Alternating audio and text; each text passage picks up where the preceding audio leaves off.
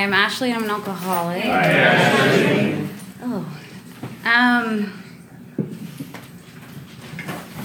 Welcome to anybody here that's in their first 30 days. Bolden is a special place. This is my home group, and when I first came here, I thought everybody could see through my skin.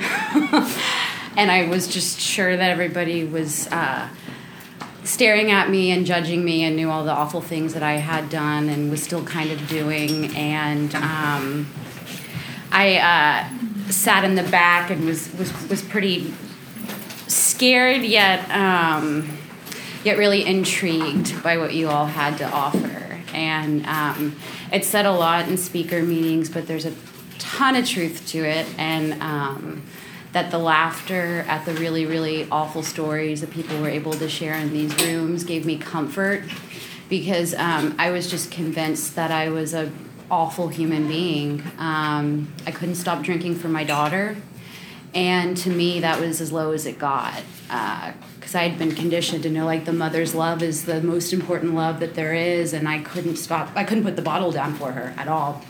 And so when I came in here, I realized that it was a disease, and it wasn't that I was a bad person.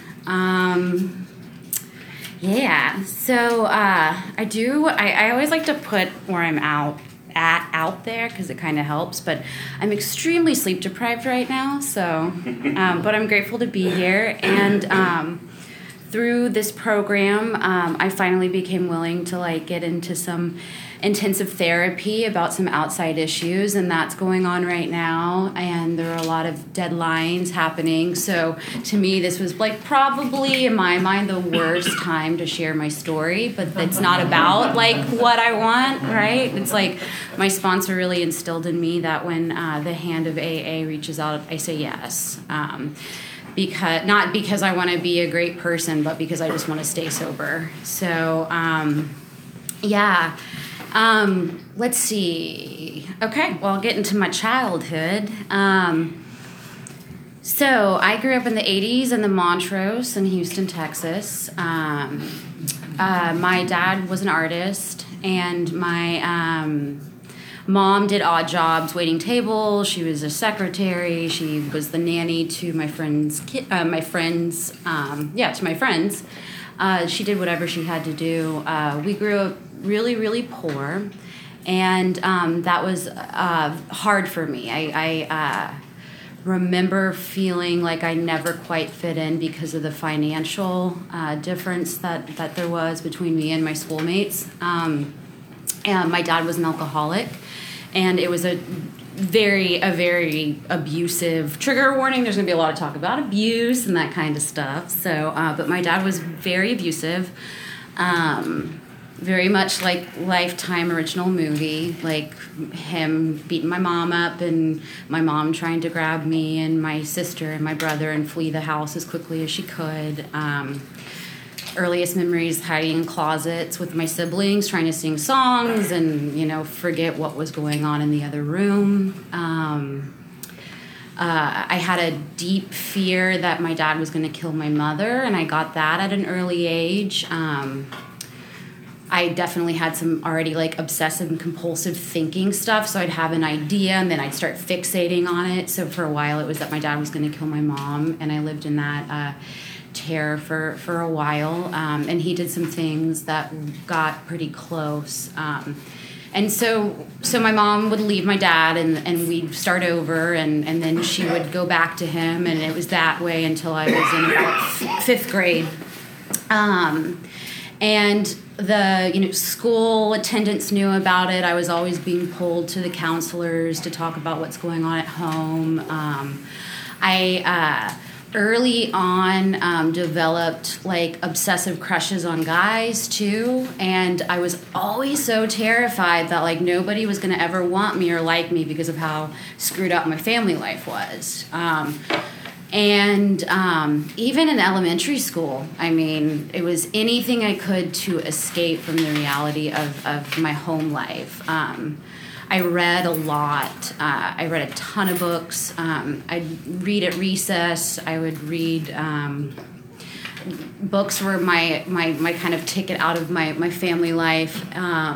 And I played running away a lot too. I'd pack up my stuff, and then my brother and I would get out of the house for as long as we could. And it's funny later on because of the lifestyle path I later choose.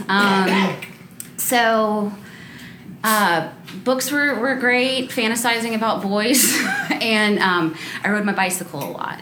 Some things I guess have not changed that much. Let's see. So, this is important too. I grew up, I started dancing at a really early age. Dance was a constant. And also with that, some really awful body dysmorphia developed early on. Even in elementary school, I mean, I'd put on a leotard and be like, I'm too fat for this leotard at a super young age. That was something else that I found that I could obsess over. Anything I could obsess over. Like, and they talk about the spiritual malady of the disease, like alcohol is but a symptom. And I can just pinpoint all these different things that I would grasp onto because I was... whatever the science is behind it, I don't know. We might not really even know, but there's a ton of truth to it. I was just grasping at anything to escape my head. In fifth grade, I started throwing up to get out of school, and I kind of liked the feeling of puking. It gave me this release that was like kind of painful, but really like exhilarating at the same time. And then also in fifth grade, my mom ended up having an affair with her boss and leaving my dad, which we as kids all celebrated. He obviously had a lot of money, and she was going to get out of that household finally. And I kind of like, my mom was, thought she was going to break the family apart, but us kids were like, yay, get the F out of there. Like, we are sick of living in this. And it was like amazing. I mean, this man was like intelligent and didn't lay hands on us, and had a ton of money. Because like I said, I grew up poor, like air conditioner being repossessed, cars being repossessed, like the like that was just what was going on. So to like be able to go shopping and not have my mom's credit card decline was like awesome. And I thought that was like, I finally made it. Like, we had money, everything's going to be okay now. So my mom ends up having a mental breakdown and goes back to my father. So takes us kids, we go back to my dad, and then she disappears for a while. And she ended up getting admitted, and she was suicidal and was diagnosed as being bipolar. And so yet again, I'm in like sixth grade. Super duper, like that's some of my depression really, like,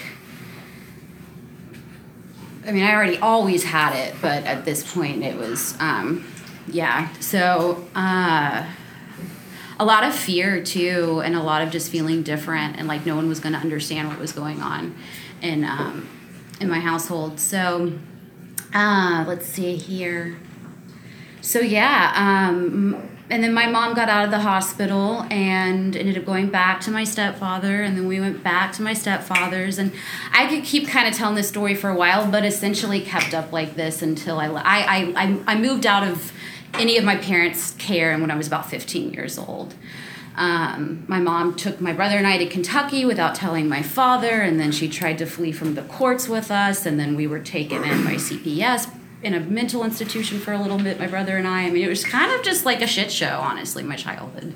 And so that was what I moved to Kentucky when I was in 8th grade, and by that time, told you all about the throwing up, but I was a full-blown bulimic by the time I was in 8th grade. And I started dabbling a little bit with drinking. My friend's older sister let us like raid the parents' liquor, whatever. It wasn't even liquor. I mean, straight up, I think it was legitimately Smirnoff Ice that we drank. And I right off the bat, there was not enough. I was looking for more. All of the pain of my childhood, all of the like constant just screaming in my head and screaming from the parents finally ceased. Like, I'd finally found like the cure to my sadness. So I from 8th grade up until about 9th, just started binge drinking. I just party on the weekends. Bulimia full force. I was eventually a lot of trouble, like sneaking out of the house, having the door taken off of my bedroom hinges. There we go. I'd still find a way out. Started stealing my grandma's Virginia Slims and that kind of thing. Somehow ended up partying with guys in college, although I was in 9th grade and I probably looked like I was in 9th grade, but whatever.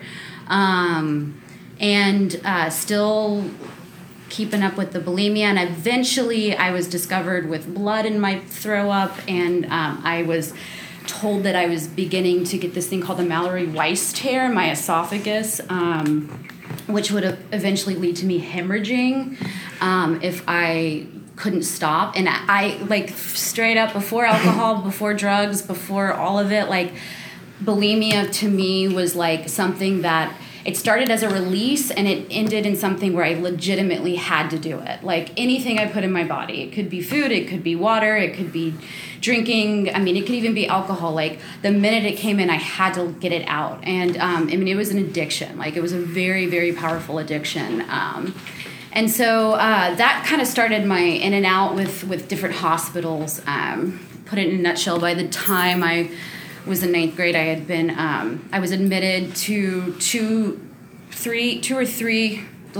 different psychiatric units. I went to rehab for my eating disorder, and I was in an intensive outpatient program. And every time I would get out, I'd be like, okay, that's cool. I got that. The bulimia is under control now. Now I'm going to start partying, got that.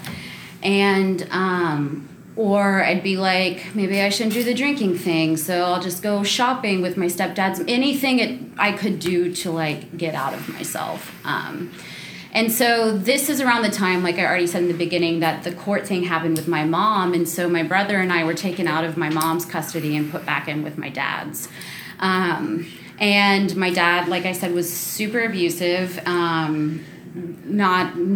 did not have a great relationship. I did not want to leave his care. I didn't want to leave my mom's at all. I was, through the abuse in my childhood, her and I had a very codependent relationship because it was just her and I, a lot of the times against the world, it seemed like. So let's see here.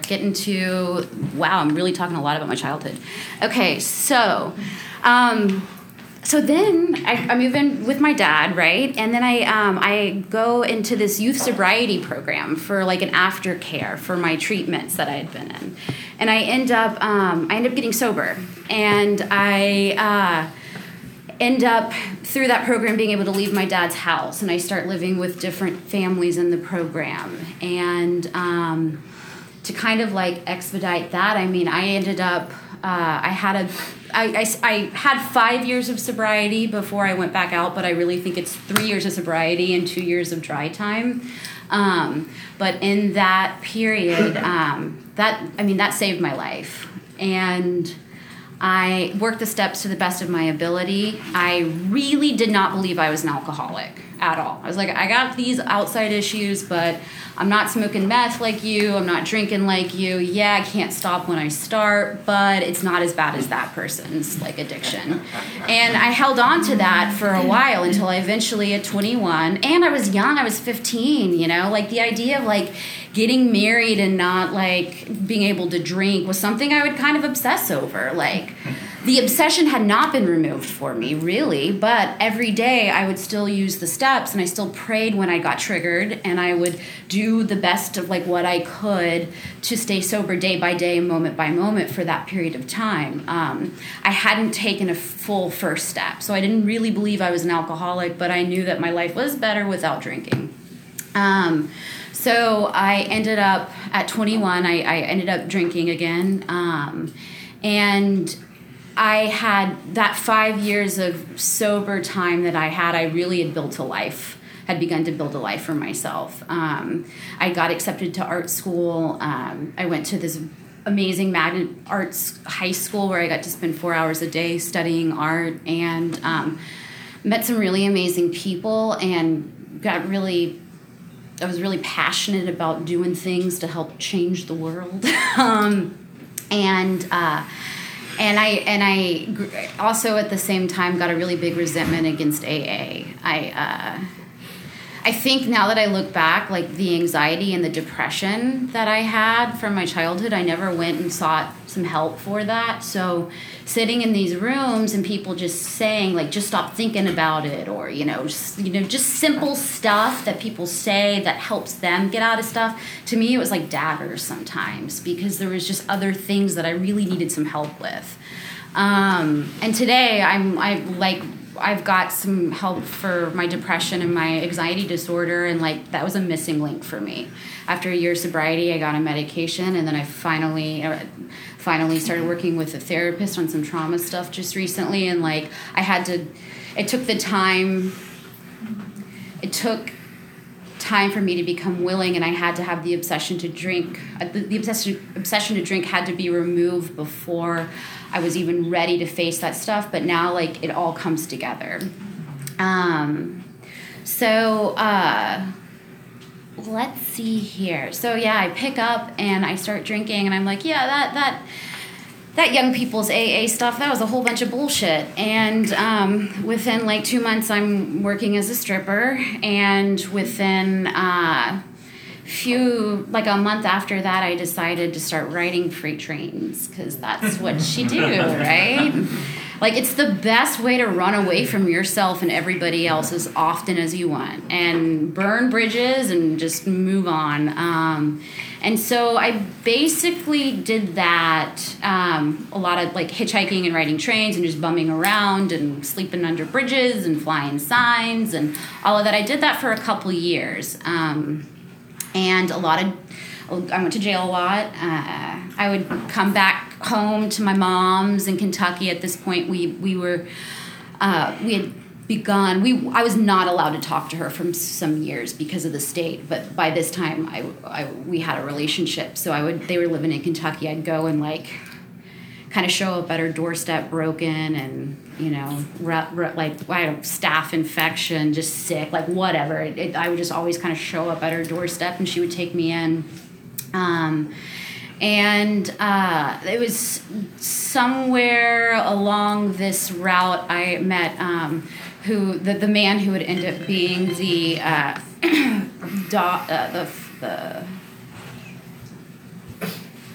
that was my phone telling me to pause and let my mind be free. It's a good reminder right now. Usually it happens not at the right time. That's a good.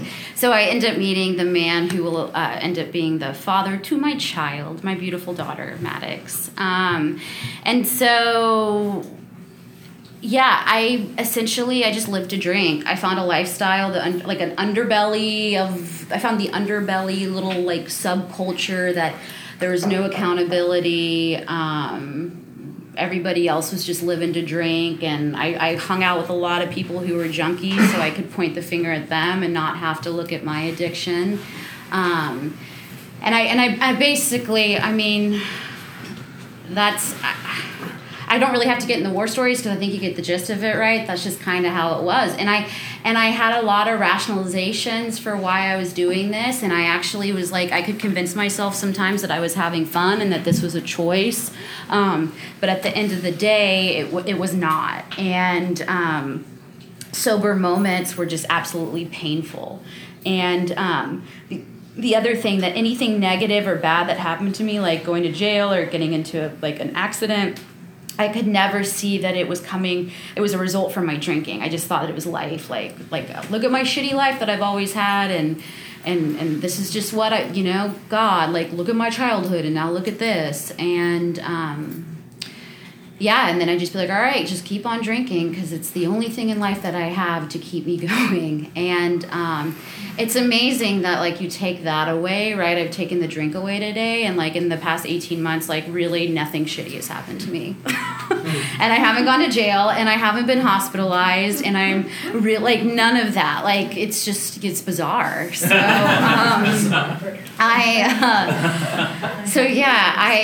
so the kind of important portion of the stuff with the baby daddy is that that was a pretty physically abusive relationship, and I was in that until about two years ago. He went to jail and then prison for domestic violence, and I am still not even quite ready to talk about that stuff, honestly, but. Yet again, 18 months, haven't been in an abusive relationship, so, yeah. Let's see here. So I end up riding trains. I try to come back to Houston and get it together for the umpteenth millionth time, and I end up finding out that I'm pregnant, and I decided...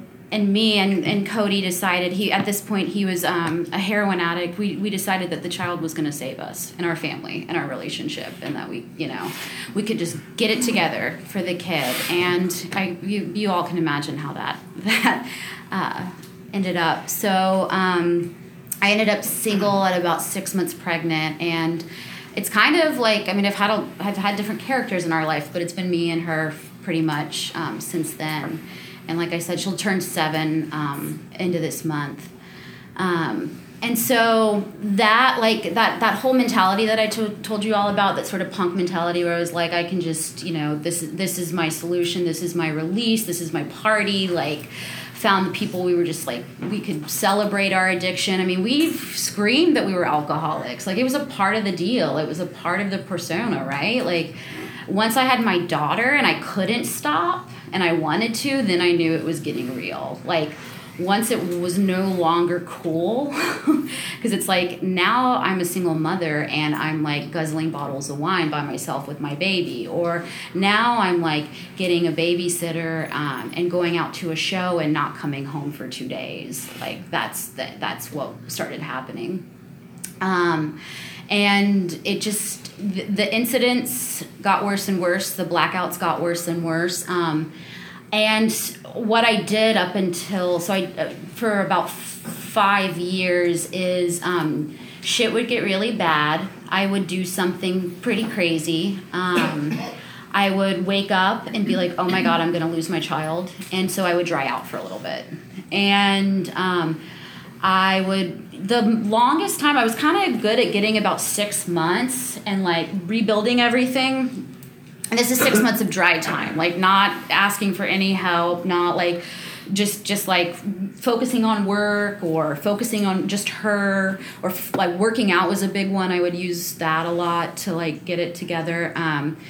And then, I would just eventually, when I look around and be like, okay, everything's good, everything's cool. Like, that whole thing was just like a joke, It was so far removed by that time because the pain wasn't real, that I would just be like, yeah, like, time to celebrate with the one thing that I know is always there, and that was booze. So, and then, like, by the time I finally was willing to come back into these rooms, I had like multiple cases with CPS. I had like a couple different mental health warrants called on me. I eventually at one point started getting some even bigger outside issues, some uppers, and ended up taking off on my daughter for about a year. And it felt like I had like a limb cut off of me. I couldn't, and I left her because my addiction was so bad, and I thought that if I left her and I went up to the mountains where I had safe people and I wasn't going to be in Houston with my old friends, that I'd be able to stop drinking. And I really had that intention. And I ended up finding the drugs and finding the booze, and the pain was even worse because I didn't have my daughter, and like no amount of booze or sex or drugs or anything could like make that feeling go away. And they talk about it a lot in these rooms where it's like when it stops working. So it's like, A, I knew that I couldn't stop drinking, and even when I wanted to, and then B, like when I did it, like I hated myself even more, even while drunk. I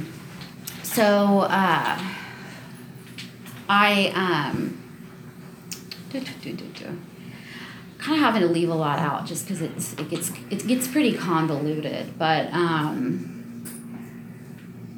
eventually I from that trip in Oregon when I took off for a year, it's actually kind of I bought a 1981 Datsun pickup truck with my tax refund, and the thing was like duct taped together, really like electrical. I can't talk tonight. It was taped together basically and died constantly. Yet in the middle of the night, I drunkenly decided I was going to go back to Texas and get my daughter back. And so I took off in that Datsun and started to sober up in California and got really scared because I didn't know what I was doing, and was like, well, shit, I'm in this now, and made it. The truck made it until I got to El Paso, right outside of El Paso, before it finally threw 3 rods, and I was like not going anywhere else in that thing. And I found some road angels, some old bandito dudes and living in this tiny town in New Mexico who were like, you shouldn't be at this truck stop by yourself. Like, come here, let's help. And they helped me get on my way, get back to Texas. Not the characters that you would imagine, right? So I, man, that was a lot. So I ended up, I got back to Texas, and I got it together again. I dried out again. I got a great job. I started teaching dance. I found this old 80-something-year-old woman who let me live with her, and I would cook for her. And so I was able to visit my daughter on a semi-regular basis, and because it was I'd been gone for a year, and still no AA. I was working actually at one point. I was working in a bar. But that pain was so fresh, I was like, no way, there's no way I'm going to pick up a drink. So I did that for about 6 months, and I eventually got asked out on a date, and I went on the date, and he ordered, we went to some fancy place, and I ordered a glass of red wine because look how far I've come. It's been so great. And within about a month, my mom and I are on her driveway fighting each other, and the cops are coming, and I'm like, well, all right. So at that point, my daughter and I moved to Austin. I had one more family member who was left, who I could kind of BS, and that was my sister. And I ended up moving in with her, with my daughter, and I dried out again. This time it only lasted about a month, and then it was there was a beer. One of the roommates had a beer, and it was just one beer, and then it was going to work and having my shift drink, and that one shift drink turned into 2 shift drinks, and the 2 shift drinks turned into a mid shift drink, and the mid turned into just being blasted all night, needing to wake up and drink to get myself through the day, and that's pretty much how that went. And the scary part is I was able to hide it from everybody, at this point. I'm actually really comfortable in chaos. When things are really chaotic, I get into this survivor mode, and I can start pulling things together. And so I went from that whole experience in Houston and to not having anything to living in a pretty nice place, having a pretty good job, having a car, and having full custody of my daughter again. And so I was able to kind of keep the drinking all at my workplace, and then behind closed doors with my kiddo. And she wasn't going to say anything because she was 5. there was a couple incidents that happened that really scared the shit out of me. Like, I was really scared of my own behavior. And I started drinking even harder because I, like, honestly didn't know how I could live with myself with that stuff.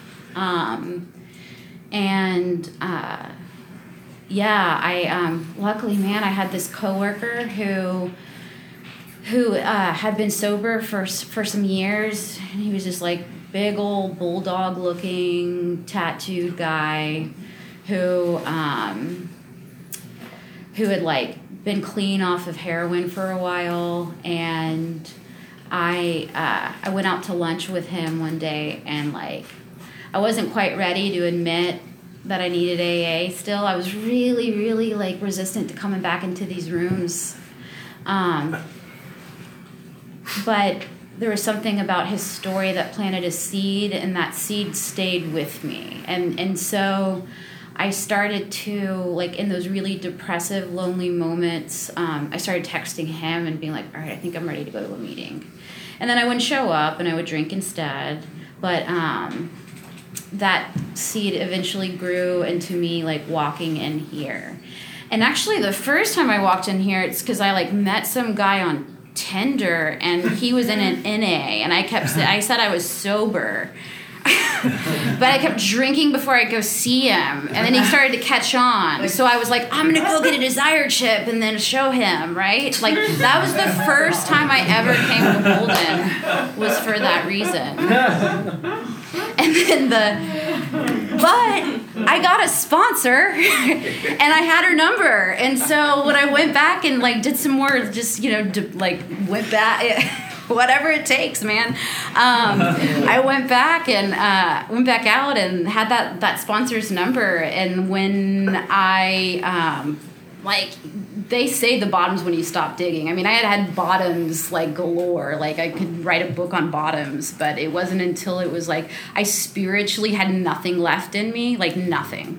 Like, drinking didn't work, breathing didn't work. Like, the sun was awful, being in my bedroom was awful, the mirror was terrible, like, TV was like, there was nothing I could do to get myself out of myself anymore. All of the addiction, like, even dudes didn't work, and like, man. So I came in here. The day I got sober, I had a friend come to visit me from Baltimore, and this was some punk dude he was like in a punk band in New York. And I only say that just because these aren't usually the characters who are going to hold you accountable for your behavior. And I promised myself when he came I wasn't going to drink like I normally did. And then it was like I was just able to witness myself for the first time, like hiding $2 bottles of wine in all these different places. And like, he tried to take me hiking, and all I could think the entire time was like, how long am I going to be doing this until I can like get another drink? And like, what excuse can I make for us to get to the gas station so I can maybe chug a beer on the way home, because I cannot make it 45 minutes without drinking. And so I was dropping him off at the bus station, and this dude looked me right in the eyes, and he was like, if anyone saw what was going on in your home, they would probably take your kid away from you. And he meant that with like deep, just like not even judgment, just sort of like fear, and like kind of like, what the fuck has happened to you? And in that moment, like, that fight, that resistance, that like love affair that I've had with alcohol, that like, this is the only thing I've got, like I swear to you, it like physically lifted from my body. Like it like the fight that I had in here just ceased. And I was just like, you know what? For the first time I looked at somebody, I was like, you're right. Like, I had no more bullshit stories to tell. No more like, last night was just a weird night, you caught me in an odd space. Like, there was a lot of those. I made a lot of excuses like that for years. I just finally was like, you know what, you're right.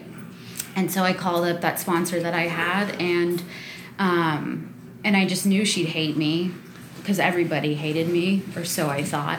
And she like sent me I didn't even call her, I think I texted her, and she texted me back. She was like, I can meet you tomorrow. And And so I met her, and she gave me my first step assignment. And the first step is we admitted we were powerless over alcohol, that our lives had become unmanageable. And so she had me write 25 ways my life was powerless over alcohol, 25 ways it's made my life unmanageable, and 25 things I was grateful for. And so those awful things that had happened in my life that I told you that I couldn't... it's funny. Those awful things that I was telling you all about, that like I didn't think I could just face myself, I just wrote it all on there. I was like, fuck it, I've got nothing else to lose at this point. And because I was too, like I had already had a failed suicide attempt, and it just like, I mean, I wasn't even gonna try that again, and I didn't want to go to a psych ward. So I just put it all on there, and she like, and I put the worst of the worst on there, because I remember her telling me like, what you put into this program is what you're gonna get out of it.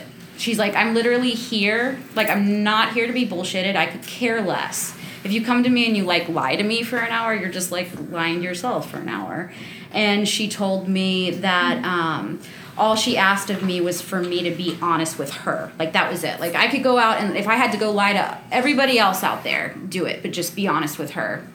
And so I still have, it's been a year and a half now, I still have that same sponsor. I talk to her twice today. I call her so much sometimes, I'm like, is this normal? And I am grateful that, like, we can choose the sponsors, like, we can choose our sponsors, right? For me, with the amount of abuse I've been through, to have somebody who's going to scream at me and yell at me and, like, kind of whip the big book at me and, like, do it drill sergeant style, that would not have worked for me. It just would not have. I would have started cowering in a corner. I would just, like, do this and walk away. And I found a sponsor who was gentle and loving and just like, hey, that's not working. Like, all right, you did that. You're still sober. Like, why don't you try this out instead? And actually, for the bulk of, like, my relationship with her for a year and a half now, if I've come at her with some like, I need advice, she's like, pray about it. Go do an inventory. Like, I'm like, dude, can you just tell me what to do? She's like, I don't know what to do because I'm not God. I, at this point, like, when I came into the rooms, the whole God thing didn't freak me out whatsoever. It just didn't. I was so, like, I just did not care at all.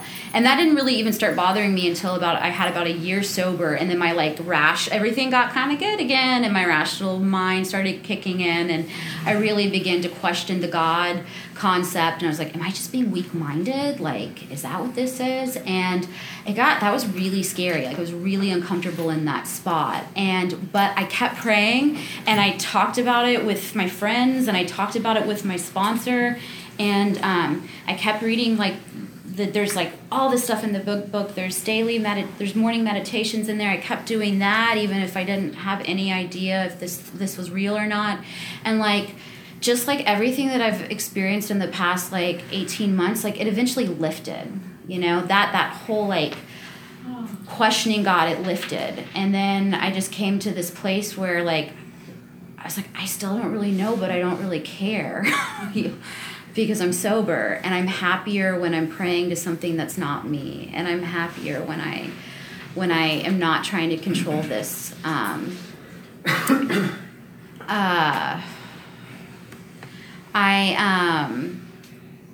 Let's see here.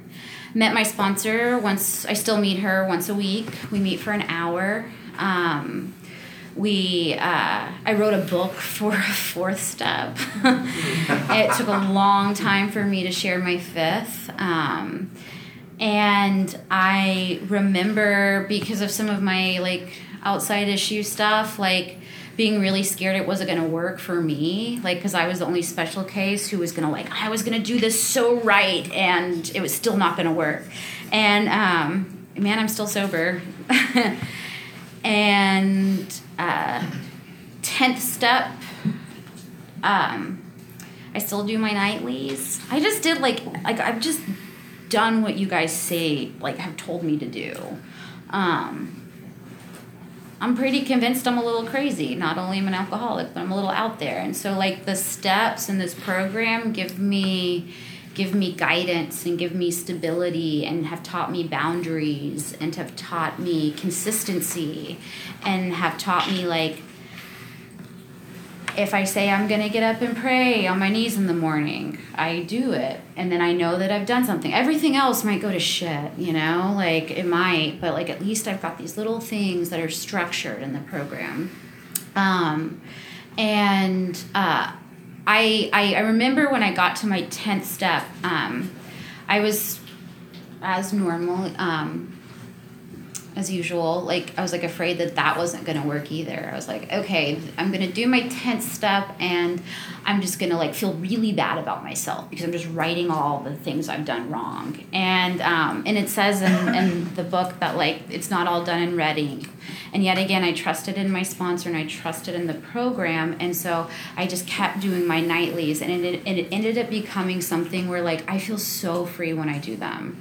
Like, I get it out. I get to write positive things that have happened throughout the day. I write a gratitude list every night, like 10 things. Not every night. There are, like, days where I, like, really do, like, I'll fall off for a few days, or at most, I think it's been about a week. But thus far, we'll see. Ask me next. I mean, but am I not funny? Or am I that sleep deprived? It's like you guys have just been listening to a lunatic ramble for an hour. Nightlies. So,